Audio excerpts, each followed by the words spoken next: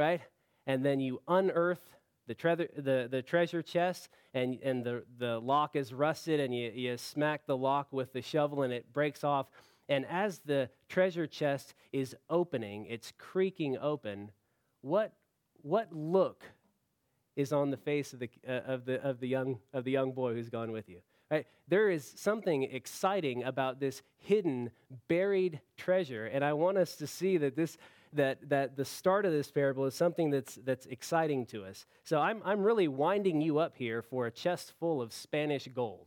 Right? That's what I imagine when I think of a hidden, buried treasure. Something like Spanish gold. So let's start then our consideration of the treasure with the prospect of the treasure being money. Lots of money. Okay, so we understand what money can do. Okay, money can buy lots of things. It can buy lots of material things, luxurious things, entertaining things, but not all treasures in this life are of this sort, right? And money can't help us when it comes to certain kinds of treasures, right? So situation, treasure like that of a good friend, money's not going to help that situation. And treasure like that of a good spouse, no amount of money can buy that kind of treasure. So the people in our lives really are far greater than the material things that we have, and I think it's important that we just notice that. I mean, we ought to know that already, but let's remind ourselves of that important truth. People in our lives are far greater than the material things that we have, the luxurious things that we have, the entertaining things that we have. So then back to the parable. The hidden treasure is in a field. The hidden treasure that's in this field is not gold. The hidden treasure in this field is a person. And it's not just any person. It's the divine, eternal Son of God, the Lord Jesus Christ.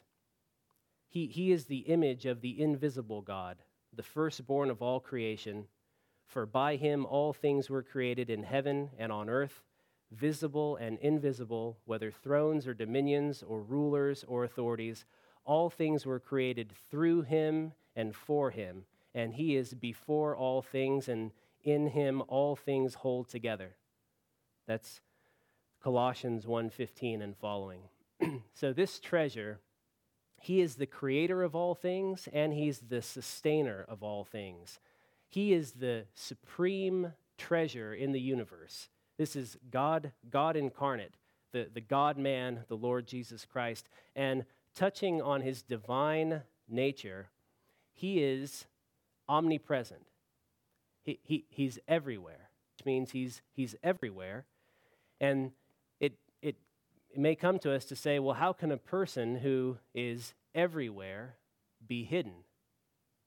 In what way can this person who in his divine nature is omnipresent, how on earth can such a person be hidden? Well, the first question to ask about something that's hidden is, from whom is it hidden? Okay, so when I play hide and seek with my kids, I'm hidden from them, but I'm not hidden from myself, and I'm not hidden from God. So we come to ask, from whom is this treasure hidden? And the answer biblically is that the treasure of the Lord Jesus Christ is hidden from fallen mankind. He's hidden in some way. And we ask the question, well, how so? How is Christ hidden from sinful, fallen mankind? And I'd say that the thing to consider here, the passage that speaks on this would be Romans 1:18 and following, and I'll read that to you. For the wrath of God is revealed from heaven against all ungodliness and unrighteousness of men, who by their unrighteousness suppress the truth. For what can be known about God is plain to them, because God has shown it to them. For his invisible attributes, namely his eternal power and divine nature, have been clearly perceived ever since the creation of the world in the things that have been made. So they are without excuse. Okay, so certain things about God are plain to sinful men because God has shown it to them. It's plain to them because God has shown it to them. But these plain things are yet hidden in a certain way. And they're hidden because they're suppressed, they're pushed down. And so fallen man, by their unrighteousness, they suppress the truth. And if then fallen man does this with the truth about God that has been shown in the things that have been made in natural revelation, the question is, what does fallen man do when Jesus Christ is presented to them? Well, the truth about the Lord Jesus Christ is likewise suppressed in unrighteousness. The treasure in our parable is hidden in a field, and Matthew Henry likens the field in this parable to the gospel. So the field is likened to the gospel. Matthew Henry likens it to the gospel. The gospel of God, the good news of reconciliation and forgiveness of sins, this is the open field in which the treasure lies. The person of Jesus Christ is located within the gospel of Jesus Christ, the work of Christ on the cross. And the gospel is the only field in which this treasure is located. The gospel is the only field where the treasure of Christ may be found. There is no other field. But by God's mercy, this field is an open field. It's an open field. The man in the parable was able to find and get the treasure. And the field is still open, and the treasure is still there to be found and to be had. So the treasure of Christ is hidden from fallen man by the way of suppression of truth, and a consequence of that suppression of truth is really a failure to see the value of Christ. A consequence of the suppression of the truth of Christ is a failure to see the value of Christ. And we might see this in as we try to share. I don't know if you've ever witnessed to an unbeliever and you try to communicate the worth and the value of Christ to them. There's a look of indifference on their face. They, as excited as you are about Christ, there's just nothing coming through. In their eyes, Christ is of no value to them. They can't see the value. And really, it's not just professing unbelievers who can't see the value of Christ, but even those who fashion themselves as Christians. Some people who fashion themselves as Christians who are not true believers, they also cannot see the value of Christ. So how many churches are preaching a gospel where Christ himself is not the supreme treasure? How many churches in our nation are preaching a gospel where Christ himself is not the supreme treasure? The false gospel really promises more stuff that the man in the parable sells to get the real treasure. That false gospel is promising more stuff. And that's the kind of stuff that this guy in the parable sold off joyfully to get the true treasure. So those who listen gladly to a false gospel still see more value in stuff than they see in Christ himself. And it sort of reminds me of C.S. Lewis as he talks about, I think it's children playing in the slums, making mud pies in the slums. Some of you may be familiar with that. But he says that unbelievers are like children playing in the slums, making mud pies. And they can't imagine what it would be like to have a holiday at sea or a vacation at sea. So they're so into their mud pies that the idea of a vacation or a holiday at sea just doesn't even register to them. And in my thinking, the false gospel that's being preached by many churches in America is really promising more mud. It's more mud for bigger mud pies. And so anyway, that I think the value of Christ, that leads us right into what I believe is the heart of this parable's teaching. So what comparable value does this treasure have then? Well, first I want to talk a little bit, you'll see why in a minute, but I want to talk about the difference between the word objective and subjective. Okay, so bear with me for a minute to explain that, and you'll see why it'll tie in.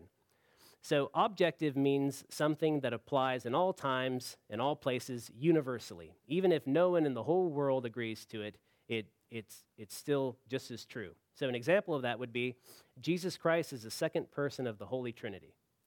Every person in the whole world could disagree with that statement, and the truth of that statement wouldn't change one bit. So that fact is objectively true. Well, what about the word subjective? Well, a subjective statement really is dependent on the subject or the person making the statement. All right? A subjective statement is dependent on the subject or the person making the statement. So here's an example of that. I say that the best ice cream in the whole world is black cherry. Okay? Okay? Adam likes that too. So this subjective statement is true for me because it applies to me. It's true. It's a true statement. It's subjectively true, but it's not objectively true because it doesn't apply universally. Okay? So I am not the objective standard by which all ice cream ought to be measured. My opinion about ice cream, my favorite, my preference, I'm not the ultimate standard of ice cream truth. So I hope you can see the difference between objective and subjective. Now then, I should mention that we wrestle against this kind of subjectivity in our current culture. This subjective opinion on worldview and subjective truth and relativism, we wrestle against that. And there are fine ways of showing the folly of that kind of thing, right? Truth, goodness, and beauty are not subject to human preference the way ice cream is subject to human preference. Do you see that? All right, so having said all of that, I want to talk about the subjective value of the hidden treasure in the field, right? I've just put the two together for you, and now I'm going to talk about the importance of the subjective value of the hidden treasure in the field. I think it's necessary to do this. So let's first affirm what needs to be affirmed about the objective truth about the treasure. Objectively, Christ is all that the scriptures say that he is. His ultimate worth or value is infinite. Okay? Objectively, Christ is all that the scriptures say that he is. His ultimate worth and value is infinite. But not all people view Christ or value Christ the same way subjectively. So again, let's consider our parable. The treasure in the field had a subjective or personal value to the man who found it. Okay? We might imagine another man in the parable who walked and saw the treasure and just walked right by it. Right? The saying comes to mind, one man's trash is another man's treasure. Okay? That statement pretty much captures the idea of subjective value. You throw something out on the street and someone happily comes along and puts it in the back of their truck. You didn't want it and they sure wanted it. That really illustrates subjective value nicely. So as we think about that, what are some of the things that are valued subjectively by people?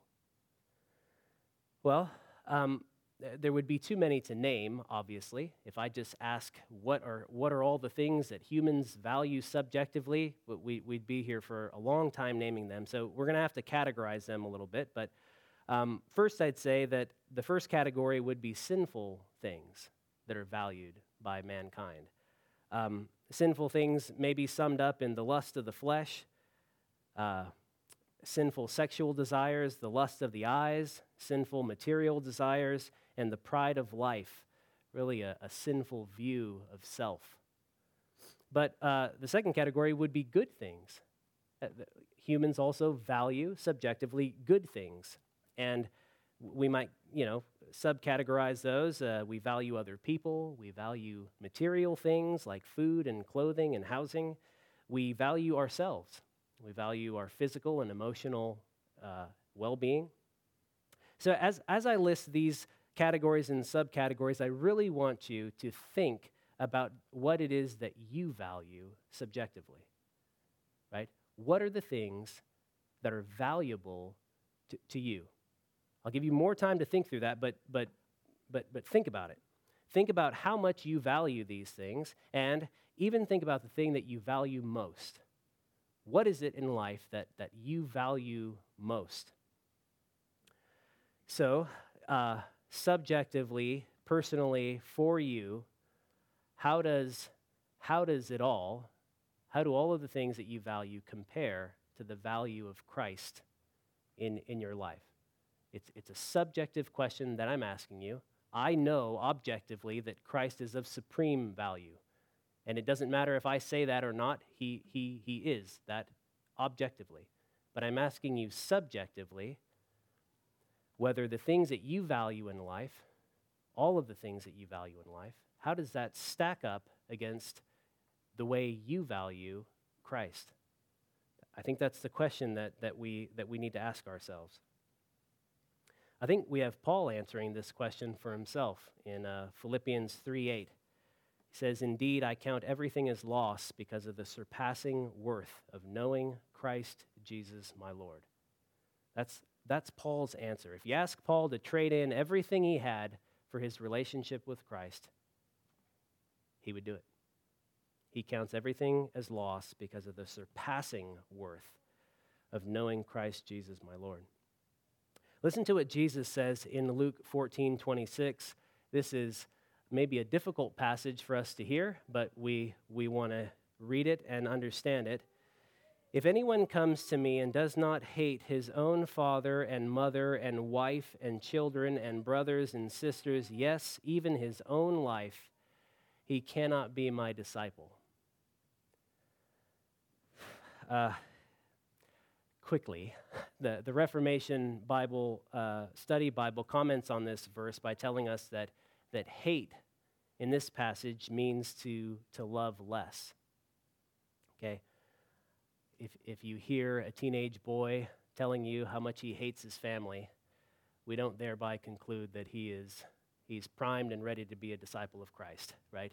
He means something different when he says, "Yeah, I hate my family," than what's being talked about in this parable, or in this passage, rather. So hate means to love less. Hate in this passage compares one level of love to another. So the love we have for our master is so great that all other loves pale in comparison compared to the love that we have for him.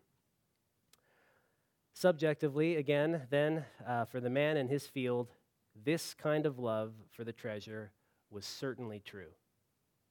It was certainly true of this man who stumbled across this treasure in the field. The love of the treasure not only outweighed, but far outweighed the love that he had for everything else. What about you? What is it, then, that you value most? Is that hard to answer? Is it hard to answer that question? It might be hard for us to ask ourselves that question and answer that question, but ask a close friend or family member to help you. I mean it. Ask them to help you, and the chances are they already know what you value most. Everyone has something that they value most. Every human has something in life that they value most over all other things. And not only that, we tend to give, or we tend to and give attention to that which we value most. That would be an indicator as we're thinking through this. We tend to and give attention to that which we value most. We all have treasure, and we all take time to tend to our treasure. So, in other words, the value that we have for our treasure results in action. Okay? For the man in the parable, he took action when he found his treasure. He went and sold all that he had. And not only that, in his joy, he sold all that he had. Scripture isn't just telling you to value Christ over everything else. Scripture is telling you to joyfully value Christ over everything else. True Christians hear this in a certain way. Again, this is pretty heavy when I talk about the value of Christ versus the value of your spouse and family and mother and father and children. This is heavy, but I think true Christians hear this a certain way, sort of like this. Imagine a dad who spends all of his Saturday on his phone, checking his social media, and not spending time with his children. Well, if you sit that man down and you tell him in love that what he's doing, valuing his social media, whatever is going on there, over his children, he'll hear that from you a certain way. He's not going to argue with that. He's going to know, yeah, you're right. I should value my kids more than this stuff. So I think when Christians hear that we ought to joyfully value Christ over everything else, over the aggregate total, the combined value of everything else, I think Christians hear that a certain way, and I think, that's right.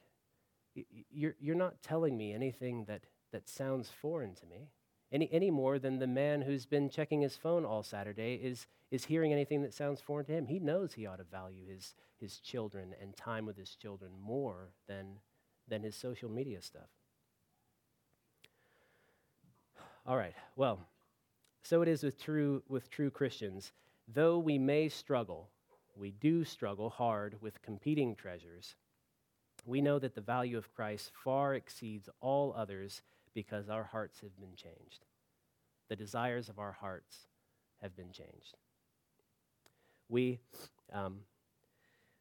the man in the parable swapped it all for his treasure, he saw it as a bargain. Okay? When he swapped it all, he saw it for a bargain. He saw the exchange as a net gain. And so when we heed the message to joyfully value Christ above all, remember, it's a good deal. It's a good deal for us, right? Usually look and say, hey, I found a deal. You jump at it, right? You see something as a net gain, something as a deal, and you say, I'm going to go for it. For me to trade this for that, that's a steal. And so when we heed the message to joyfully value Christ above all else, it's a good deal. It's a good deal for us. Well, how might we accomplish then the joyful valuing of Christ above all else? Right? How might we go about accomplishing this? Well, consider a couple of analogies, and then we'll be through.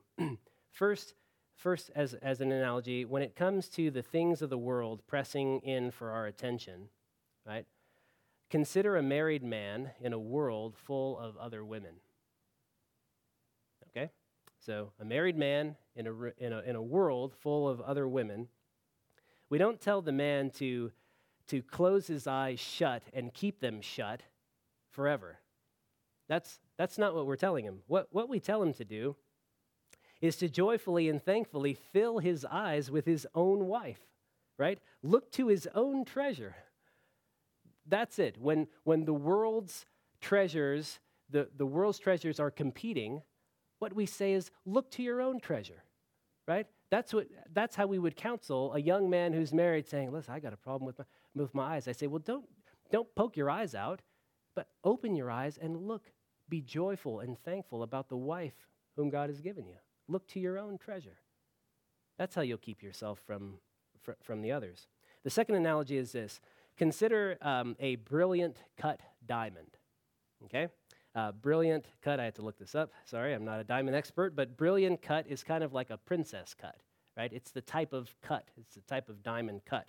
And a brilliant cut diamond has 58 facets or sides to it, okay? Brilliant cut diamond, 58 little sides to it.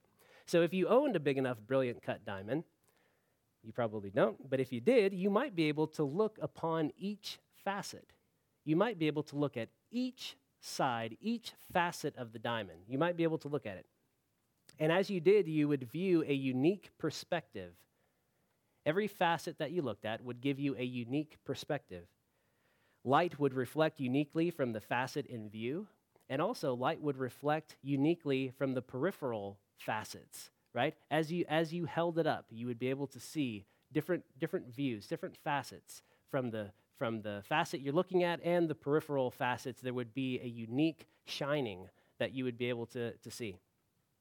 And so the question is, how many facets and peripheral brilliance can be examined in Christ? How many facets and how much peripheral brilliance can be examined in the Lord Jesus Christ? I think the biblical answer to that is that you can't count that high, right? You can't get to the point where you've seen it all. You can't see the infinite glory of the Lord Jesus Christ. It's infinite. So, how might we joyfully value Christ over everything else? Look to him often. Joyfully and thankfully fill your eyes with him. He is your treasure. Open his word and read of him. Let's end then with the words of Psalm 16:11. You make known to me the path of life. In your presence there is fullness of joy.